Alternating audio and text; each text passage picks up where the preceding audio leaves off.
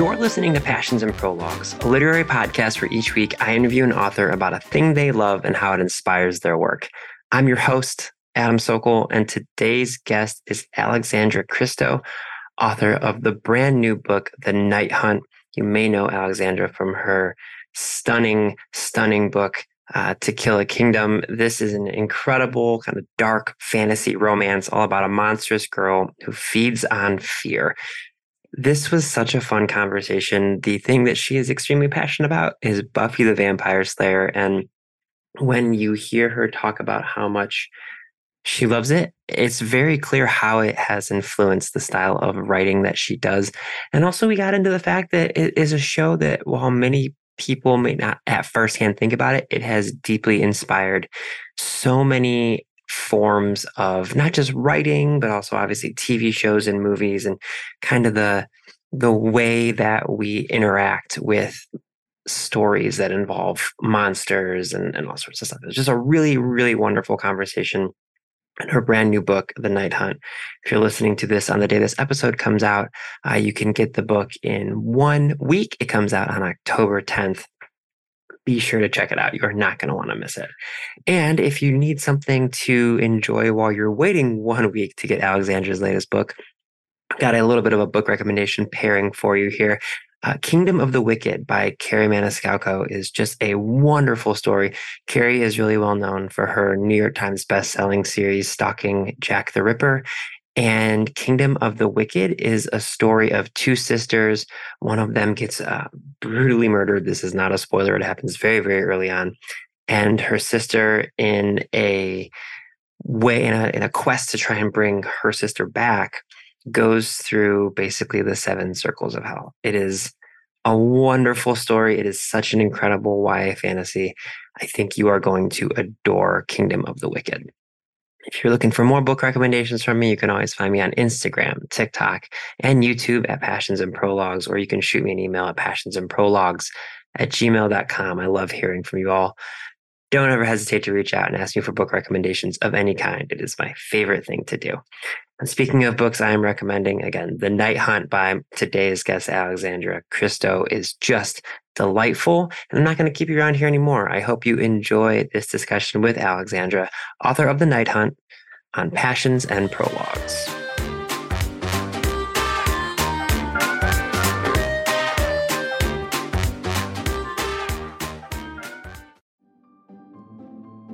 Greetings from Evergreen Podcasts. We're rolling out a listener survey, and we want to hear from you.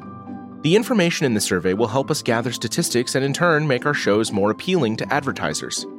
I know most people don't like ads, but this is one of the only ways our shows make money and help keep their lights on. We promise it will only take a few minutes, but the impact on our podcasts will be tremendous.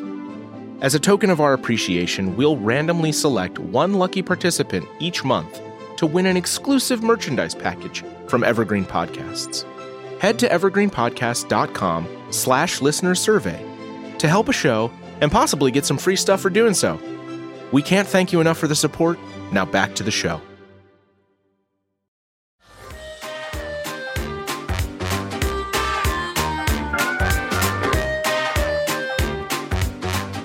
Okay, Alexandra, what is something that you are super passionate about that we're going to be discussing today? Buffy the Vampire Slayer. Beautiful. It's that time of year. It's something that was very much, I think it's still sort of part of the culture, but it's like very much has a huge impact on culture. So for starters, like when did you discover Buffy the Vampire Slayer? Was it like when it first came out, or kind of take me through your discovery? Yeah, sure. First, I do want to clarify that there's no certain time of year for Buffy. Buffy is an all year round thrill. That's fair. It's always spooky season in my house. Beautiful.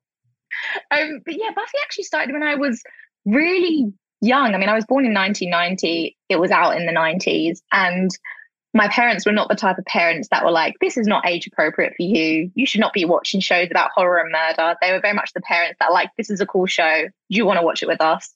Which both my brother and I did. So when Buffy was like first airing, we were watching it. And then every year for Christmas, our parents would gift us each the video VHS box set of of the season. And my brother and I would unwrap it, and there was Buffy and Angel, the spin-off. And we'd have our various box sets, and we'd be like, I'll watch mine first, then I can watch yours.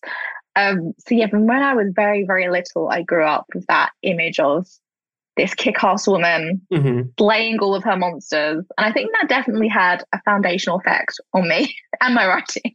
I was just gonna say, I think it absolutely had an effect on your writing for sure, and we'll get to that in just a bit. But I guess I'm curious, what was it about the show for you that struck such a chord? Like, what was it that made it so sticky for you, especially when when we're so young and there's shows that we think are the biggest deal for us one month, and then the next we're on to something else. So, like, what was it that kept it so integral and kept your interest?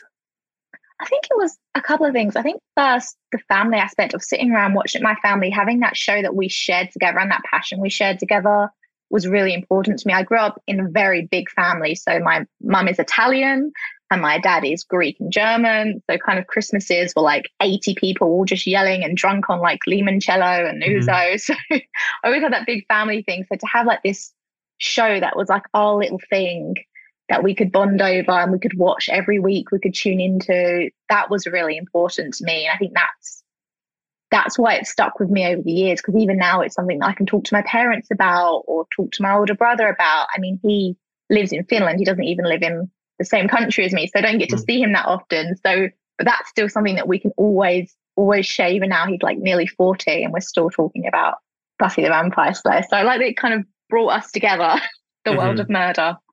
But I guess the other thing is that escapism element that is in all fantasy and all horror, that idea that there is a secret world that's among us that we're not aware of. I mean, Buffy wasn't kind of set in Lord of the Rings, a completely different world. It was set in our world, and it's this idea that there is a world beneath our world, that anyone could be chosen to be the vampire slayer. And I think that made me feel like anything was possible when I was younger. I could be the next vampire slayer, or I could fight all the monsters. So I liked that aspect. No, I know what you mean. It's something I don't think I've ever thought about, but it is we are all the main character in our own story. And so when there is a TV show or a movie where, like you said, it's a magical thing, but it is set in for, all intent and purposes, our world, it gives you that feeling of, you're oh, it could be my POV. I could be this thing in theory, where, like you said, if it's Lord of the Rings, a classic, I know I'm not an elf or yeah, exactly. Or please don't send me emails, people. I know Lord of the Rings is great, but it's literally set on a different world, at a different time. I am not a tiny hobbit with large feet. It's Are you sure? I mean, I have big-ish feet for being 5'11", but I don't have, unfortunately or thankfully, that giant of a foot. And there's no, but I know what you mean. It's when it is in our world, you get that feeling where you're oh, and I could be this person. I could be this thing, if that makes sense. Yeah, it's there's a whole other destiny out there just waiting for you. That kind of idea of endless possibilities of, okay, right now I'm just walking to school or just going about my everyday, but one day there's this magical future out there for me. I think as a child that was really important for me to have in my mind. I mean, even when I was younger, I used to say that I used to have a whole list of things I wanted to be, and they were all magical creatures. Because for me, the idea is I can be absolutely anything. And I think I once told my teacher, oh, I want to be a fairy. And she called my mum into school and said, your daughter's not serious. She has to have a proper career. And my mum was like, she's 5. She can be a fairy. Calm down. Listen, is it really that much more unrealistic than a 5-year-old saying they want to be a professional footballer or even a fireman? Yeah. If I said, oh, I want to be a professional writer, they probably would have called my mum in again and said, look, she's not being serious. Yeah, exactly. No, I totally know what you mean. So I will say, like I said, I know the show fairly well, and I don't know that I've seen every single episode, but one of the things I think, I don't know if they were the first to do this, but I think one of the things that was so impactful is the fact that they had both kind of overarching seasonal story arcs while also having the Monster of the Week episodes, kind of keep you you could just plot, you could just drop in at any time and be oh, I don't know what's going on the outside. You can gather it. You can gather it. Yeah. So for you, what were What were some of your favorite episodes and kind of themes throughout the Buffy the Vampire Slayer experience? Oh, there are so many. Oh my God. I have seen this show literally. I think about every few months I watch it from start to finish again. It's quite obsessive. And they did, like you said, invent the monster of the week, the big bad, that kind of overarching villain while you deal with all your little villains. So for me, my favorite episode, there are a few that are kind of stand out in the Buffyverse. One is Once More With Feeling, which is a musical episode. And I mean, I might get corrected here, but I think they were the first show to do that, like a musical episode. Yeah. They kind of like invented the wheel with that, and then all the others followed. And it was so fun because none of the characters could sing, like none of the actors could sing. They didn't try to auto-tune their voices. It was literally just the characters singing, and they were bad, they were off pitch, but you got that real emotion of what they were going through. The songs were funny, they were interactive. Like there was a scene, like the opening scene to Once More With Feeling is Buffy killing a vampire and talking about how depressed she is while killing the vampire. And the demons are kind of taunting her about how they can see she's depressed because she's not that good of a fighter when she's depressed. And then it was just really, really interesting the way they kind of blended musical genres. So some characters would like sing in jazz, some would be pop, some had like rock numbers about how they were scared of bunny rabbits. Like it just did not take itself too seriously. It was such a whimsical episode, and that really captured me to the point where I know the lyrics of all the songs in the episode. But by contrast, my second favorite episode is an episode called Hush, where everyone loses their voices and nobody speaks for the entire episode. Which you can't get more opposite. Is that the one with like the super creepy? Yeah, in the suits, the demons in the suits, and they're like bald and kind of look like those little jelly aliens you had in eggs when you were little. Yeah, like they are creepy. Yeah, that's that one. I love, like I said, I know the series pretty well, but like it's hilarious. Like those two, if you would have named like other episodes, I would have just like, and we're at a podcast, so no one would have seen this, but I just would have like nodded politely. But those specific two, yeah, they're very, very famous. Yeah, I feel like you said, I don't know if they like invented these specific like versions of shows, but I can think of so many different shows that like came off of what they did, and like it was so inspiring and so like formative for so many people. And I want to ask how, like I said before we started recording, it's like sometimes the thing that people are passionate about is only tangentially related to their writing, but like it's kind of, I don't want to say a direct through line, but it's clear that this had some influence on the style of writing that you do, correct?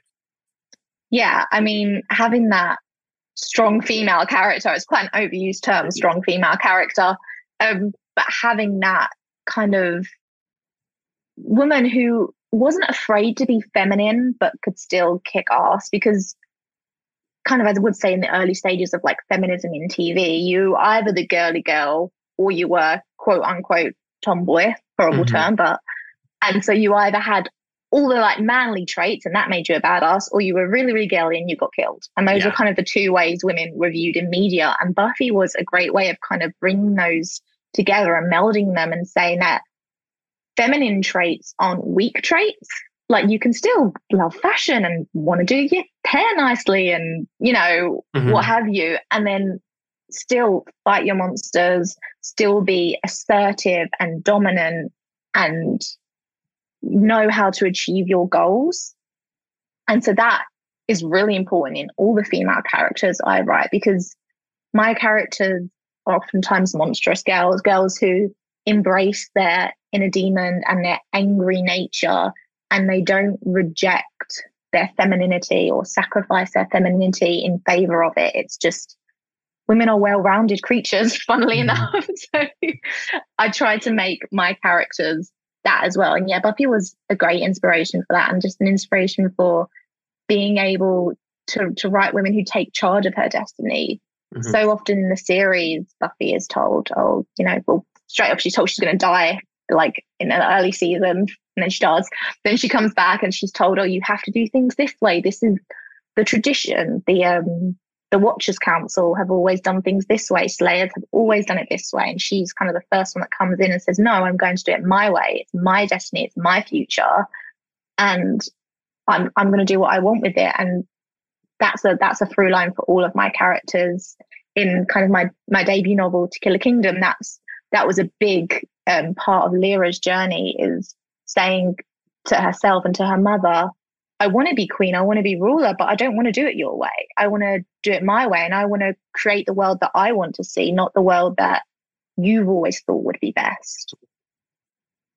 And I'm really curious, because like we were talking about before, Buffy is like this, it's this world surrounding and intertwined in a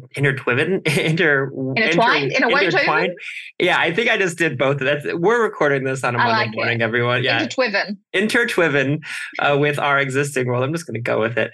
But there's so much, world building and character building and relationship building that is woven throughout all of the story itself. So I want to ask, for someone who writes stories where very oftentimes you're creating worlds and, magic structures, but also characters and plot, like, what is your kind of entry point into the stories that you create? Like, is it a character? Is it a world? Like, where do your stories start and then kind of blossom out from? I always start with character. Mm-hmm. That's kind of, for me, the most important thing. I mean, I think Vampire Slayer wouldn't be anything without Buffy, right? Yeah. So, like, that's what makes a story important. It was actually a thing that my creative writing professor said. I studied creative writing at university, which is by no means necessary to being an author, but it was something I wanted to do. And my professor once said to me, people read stories for the people, not for the story. And that always really, really stuck with me. And whenever I sit down to write a book, I always start with a person in my mind, with a character, an idea of who a person is, where they are in life, and where they want to be. Mm-hmm. And then I kind of build the world around them. I build all those fantastical elements around them. But intrinsically, every book I write is about a person's journey, normally to self-discovery or to acceptance of kind of fighting against a system that tries to place them in a box, trying to write their own destinies. And yes, it's in a world that's full of like stabby, stabby, kissy, kissy and monsters and gods and, the Grim Reaper or what have you, but it's always essentially about a person finding out who they are and telling the world, this is who I am. And if you don't like it, tough luck. Mm-hmm. And that's where I begin every story. Yeah. And then, so what is the most challenging part for you? Because I've talked to a lot of fantasy writers where they've said, they love the freedom to basically determine how, physics works in their own world. But then I've talked to others who are like, it's crippling to have that much world building freedom. So for you, what's the most challenging part of saying like, okay, I am not only creating a story from scratch and characters from scratch, but I'm also creating a world from scratch. Like, for you, what is the part that you find most challenging? Doing it.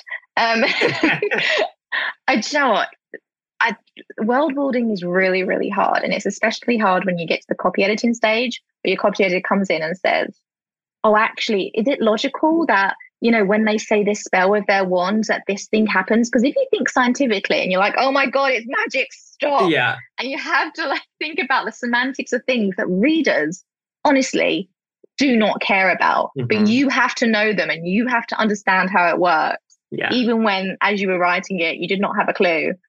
And so the hardest part for me is finding logic within my own madness, because there will be an idea of, okay, I want to do this in the book. I want to kind of, so for instance, in my second book, Into the Crooked Place, the travel system is floating railway trains. I was like, I need that in my book. And then I have to be like, okay, what are the semantics of the railways? Where would they go? Would they be at certain times? Would they go to all countries and stop off? How long would it take to get from one realm to another realm? And do that. So kind of the hardest part for me is almost like finding the boring parts in my imagination. It's not all kind of writing about swoony death gods. It's always finding, right, where do we ground this so it's not superfluous and so it's not completely crazy. So even in a fantasy world, it's still somewhat believable. It follows kind of a trail of logic that the readers can follow. And they're like, okay, these are the rules within this world. Because no matter where you are, you have to have rules. Yeah. Which I hate, but our world follows rules. So every world you create has to have its own set of rules and you have to stick to them. If you're kind of like my new book, The Night Hunt, I'm writing about like death gods. I can't just have an elf come in or one of the Lord of the Rings hobbits pop in. Like, they don't exist in this world. I have to stick to the rules and the laws that I've created.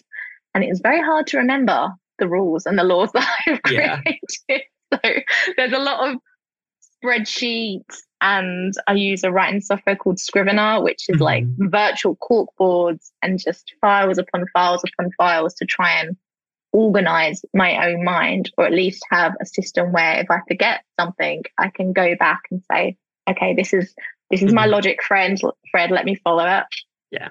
Or listen, you could just do, I don't know if you watched Game of Thrones when it came out, you could just do what they did in the last season where they were just like, screw it, all those things that took a season to have people walk across and fly across, it's just going to take them half an episode now. It doesn't matter. We got to get things. You could just do that and just tell your editor, I'm just doing the Game of Thrones process and see if that I'm works. just ruining the story I've created. Exactly. That's what I should do for the final chapter of a book. Just be like, and kill everyone, ruin all the character development. Yeah. I bet your readers will love that.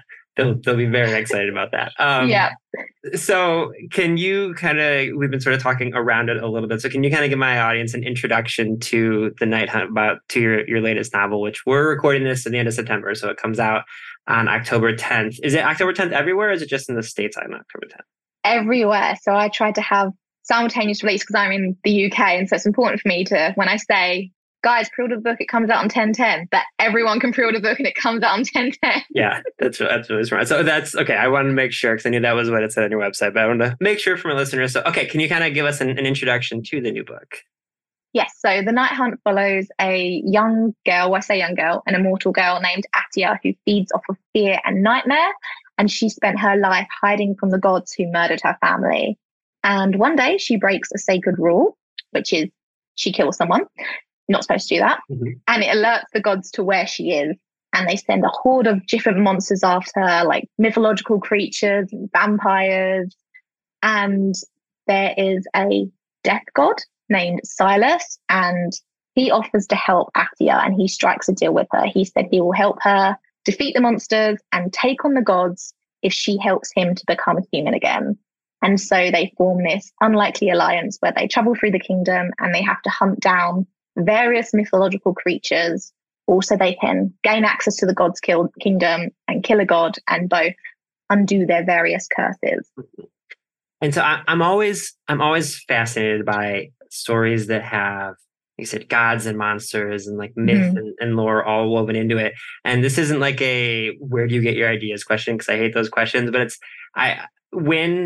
it's so weird because you're creating this world and these monsters, but because we all have this like inherent knowledge of Greek and Roman mythology in our brains, it's almost like if you do something wholly different than that, people are like, well, wait a minute, I'm unfamiliar with a satyr that would do that. So for you, when you, like you said, you always start with characters, but like when you need those characters to begin to take action, like for this particular story, do ideas come from just, watching shows and like doing other reading? Or I guess like, where do you come up with the plots that you're going to decide these characters are going to be put through the various hells that they are put through?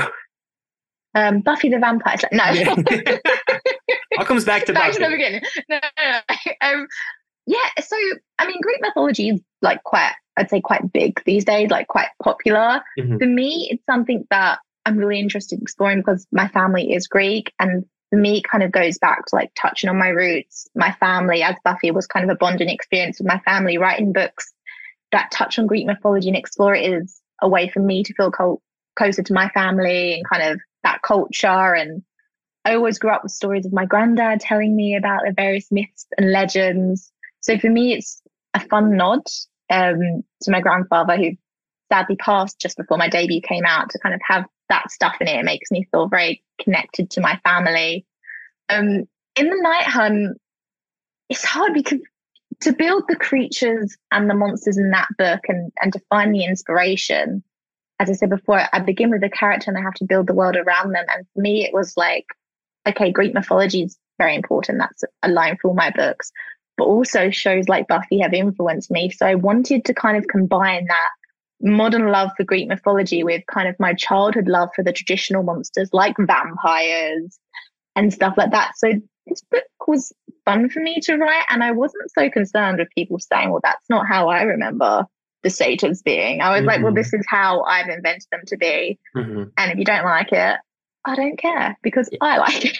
It's a way of like, I think there's a good way to like draw from the original myths and the original stories, because nobody actually wants to read the same book about the same characters and the same monsters all over again. Like you said, if you read a kind of about a creature and you know the rules and you know how they work, that's not fun. Someone's already told that story. That already exists. So my thing is being inspired by different creatures and wanting to do my own fun takes on them. Yeah. Like with the character of Silas, who's kind of like the death god. He's called a herald in the books, which is essentially a mixture of Hermes and the Grim Reaper. And so I kind of combined those two like legendary characters, I suppose you could say, and created an entirely new being from them. And that's the fun for me, right? We're always inspired by the past, but we don't want to copy it because it already exists in that form. We want to create something new, and then hopefully someone else can get inspired from that, and then create something new, and so on and so forth. It sounds to me like people, I'm hoping people can like kind of hear the smile on your face while you're talking about this. Like, it sounds like you genuinely like love this part of like the tinkering with the different characters and stuff. And I'm curious, I hear from so many authors who have had success, and like when you're writing your first story, you don't know what's going to happen with it. You have no idea.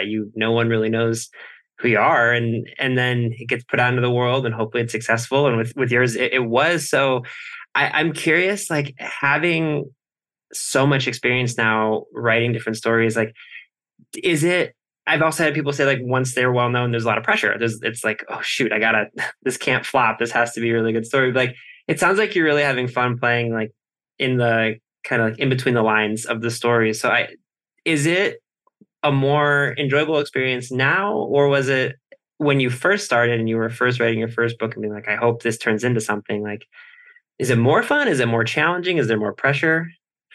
Oh, it's never fun. No, it's always fun, and it's never fun. Like you said, when you have a debut, there's not really any pressure. You give yourself some pressure of, I hope this succeeds, but you don't really have any expectations. You know you're a debut. I said nobody knows you. It's kind of like cross your fingers, send it out into the world, and whatever happens, happens. If not, you've still got your 9 to 5. Life goes on. Luckily for me, people liked To Kill a Kingdom, which was very nice. But then, yeah, that did come with a lot of pressure, not just from other people, but from myself, of me thinking, okay, now I've got people who expect a certain standard from me, and I have to meet that. And you have to juggle with people who are like, oh, I loved your first book so much, do that again. But you have to do something different, but appeal to that same audience, but then appeal to new people. Publishing is always a constant juggling act, and it's hard not to be sucked in by the urge to appeal to whatever's popular or whatever tropes people like and just write just for them. But if you do that, then you don't enjoy the writing process as much. And I always think if you don't enjoy what you're doing, it's not, especially if it's something creative, it's not going to come out as best as it could be. So I think the important thing to me in writing is just to kind of block it all out, block out the pressure, block out everything, and just write the book, sit down, write the story that I want to write, get it to a place where I'm proud of it, send it to my agent, and then start all the panicking and then start all the self-doubt. You can't do that during the writing process because nothing gets done.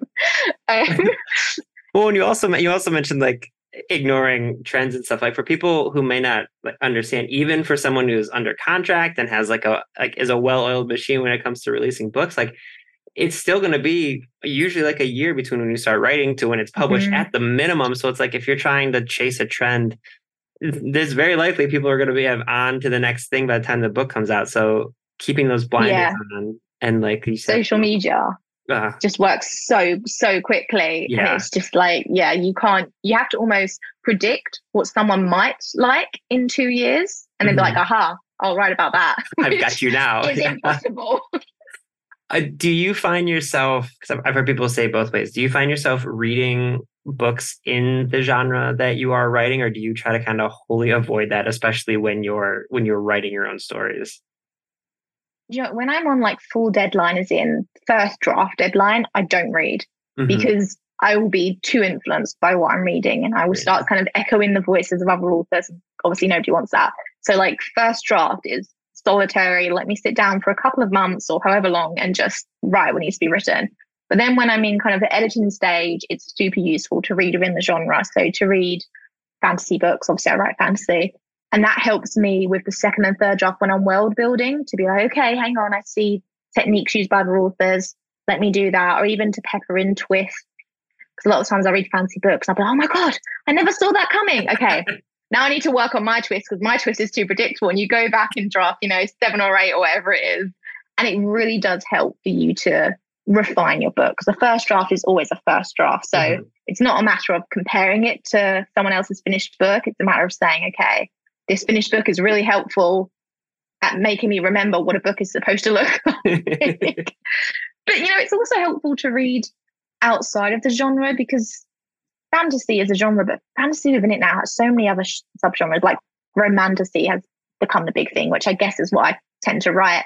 So reading just like straight contemporary romance even helps with obviously romance elements, but things like casual conversations characters have, because it's not all about like death and war and monsters constantly. Like characters have to have genuine conversations between each other and they have to bond and they have to find things they have in common. They have to have banter and jokes and levity, and things like contemporary romance really help you build that side of it. The conversation and dialogue that doesn't necessarily move the plot forward, but moves the character relationships forward. It's so freaking hard, and people don't realize that. Like, it just for anyone who has a conversation today, try to write down that conversation back and forth and read it, and you will feel like a psychopath because it looks weird on paper. It's like, that is. It looks so weird. The way people like pause or use certain words or say like, la, you can't do that in a book. No. Like the character's going like, and then I did this, and then I like, it looks so crap on the paper. You can't do that. So you have to kind of make the conversation seem realistic, but without too many fillers, but enough fillers so that it seems that everyone's three-dimensional and everyone's a well-rounded person. It's got to relate to the plot somehow, but not all the time enough. There's got to be a background of the plot in it. And goodness. Listen, that's why I just do dad jokes. I live in the Midwest of the United States, and we do this thing that Australians also do, where if someone asks us a question, we'll go, yeah, no, or no, yeah. Like, and it's one of those things where when you see it on paper, you're like, oh my God, yeah. I say, no, yeah, no. And it's like, you don't write that, but that's how people talk. It's, if I wrote that, that's when my copyhead would come and go, is it logical for them to say, yeah, no, yeah, no? Yeah. At which point I'd say, yes, it is. Have a conversation with me. Wildly logical. Yeah. So we obviously talked about Buffy at the beginning being very formative, but do you remember when you were younger, what was the first like fantasy novel that you read where you were like, oh man, I want to read these books too, as opposed to just like watching these shows? Yeah. So because I suppose it's kind of two. So when I was like younger, Peter Pan was kind of my first foray into fantasy, I suppose. That idea that you could just be whisked away into the night, fly into the stars, and kind of be transported to a world full of magic and pirates, which I suppose did impact my first book, which is about pirates. Yeah. Just a little bit. So that for me was just great as a child to, like with Buffy, to know that there were potential other worlds out there. And also to know that it's okay to be ordinary as well. Like at the end of Peter Pan, kind of Wendy doesn't stay in Neverland, she goes back to her life. So you can kind of have these fantastical experiences, you can have all these wild dreams, but then, you can also live your normal life, and it doesn't have to be everything's an adventure all the time. You can just have one or two really great experiences that can form who you are as a person. So yeah, I love Peter Pan. I collect all the different editions. I remember when To Kill a Kingdom came out, my publisher gifted me a special edition of Peter Pan, which was really nice. That is amazing. Yeah. There's a book that came out. It's been a while now, but it's called "The Rest of Us Just Live Here" by Patrick Ness, I believe, who wrote it. Oh yeah. And for those who aren't familiar, it is a story of these high school students who there are fantastical, insane things going on with like villains and monsters and heroes going on. But the story is about the rest of the people at the school just trying to survive. So like you get these tangential background stories about the insane things going on about the world maybe ending, but it's just these kids trying to graduate high school. And it's like, you're talking about Peter Pan. Like I think about that where it's like, it's a really powerful reminder when you're writing, like, oh yeah, I even if your main characters are the ones doing the fantastical things, like there's other people in the story, and like how do you weave them together? I think it was just really, I always think about that, about fantasy, like there's also other people there too that are just trying to get a loaf of bread or whatever it might be. That's why as well side characters are so important in fantasy, right? Like if you've got that kind of what I've got, it's a dual perspective novel. You can't just have two characters in your book. You have to have characters around them. They have to have other friends, especially in a romance book. It can't just be about those two in a codependent, weird relationship. You have to have other people that help form who they are and help them kind of discover who they want to be. So yeah, I love writing side characters for that reason. I love kind of having someone there who gives all the banter an excuse to put my dad jokes in the book. Yeah. So I love that. I have one last question for you. I always end the conversation by having the author who has come on give a recommendation of any kind. It can be a book, it can be a show, it can be a recipe that you think more people should know about. The only thing I'm not going to let you do is say watch Buffy the Vampire Slayer, because that's like implied throughout. That's my answer to everything. So what is something you want to recommend? Again, it can be a book. It could be anything you want other than it's implied throughout this conversation that people should watch Buffy the Vampire Slayer. Okay, I'm not going to recommend a book because I feel like I do that all the time. And I feel like people know what books I like to read. Yeah. And TikTok will tell people what books they should read, you know. So I'm going to recommend a show called Only Murders in the Building, which I assume some people may have heard of. Yeah. But it's fantastic. It's a murder mystery show. It's kind of a bit like Knives Out in like tone. Very kind of funny and quirky. Selena Gomez is in it. And I named my dog after her, Mabel, after her character in that show. I love that. I just thought it was so funny. And I love that idea of kind of solving murders instead of causing them, which is what my characters normally do. Oh, that is perfect. Alexandra, The Night Hunt is so wonderful. It is a perfect book for this time of year when we're getting those longer nights and it's getting colder, and it's just a perfect book to like cozy up with and disappear into another world. It's such a fun book. People are going to love it. And thank you so much for joining me today. Oh, thank you so much. It's been so much fun. Watch Buffy.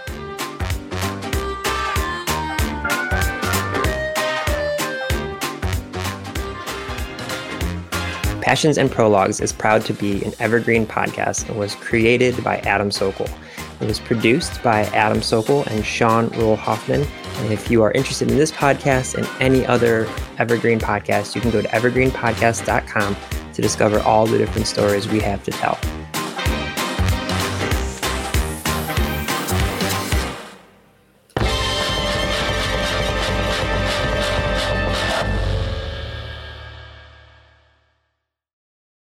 Bonjour, this is Fabulously Delicious, the French food podcast. I'm Andrew Pryor, and every week I bring you the wonderful and fabulous people involved in French food, whether they're here in France like me or from around the world. Each week, we dive into a specific topic, be it a French dish, an ingredient, or a French cuisine cooking technique. My guests are all about French food, so come join me on Fabulously Delicious, the French food podcast. Bon app!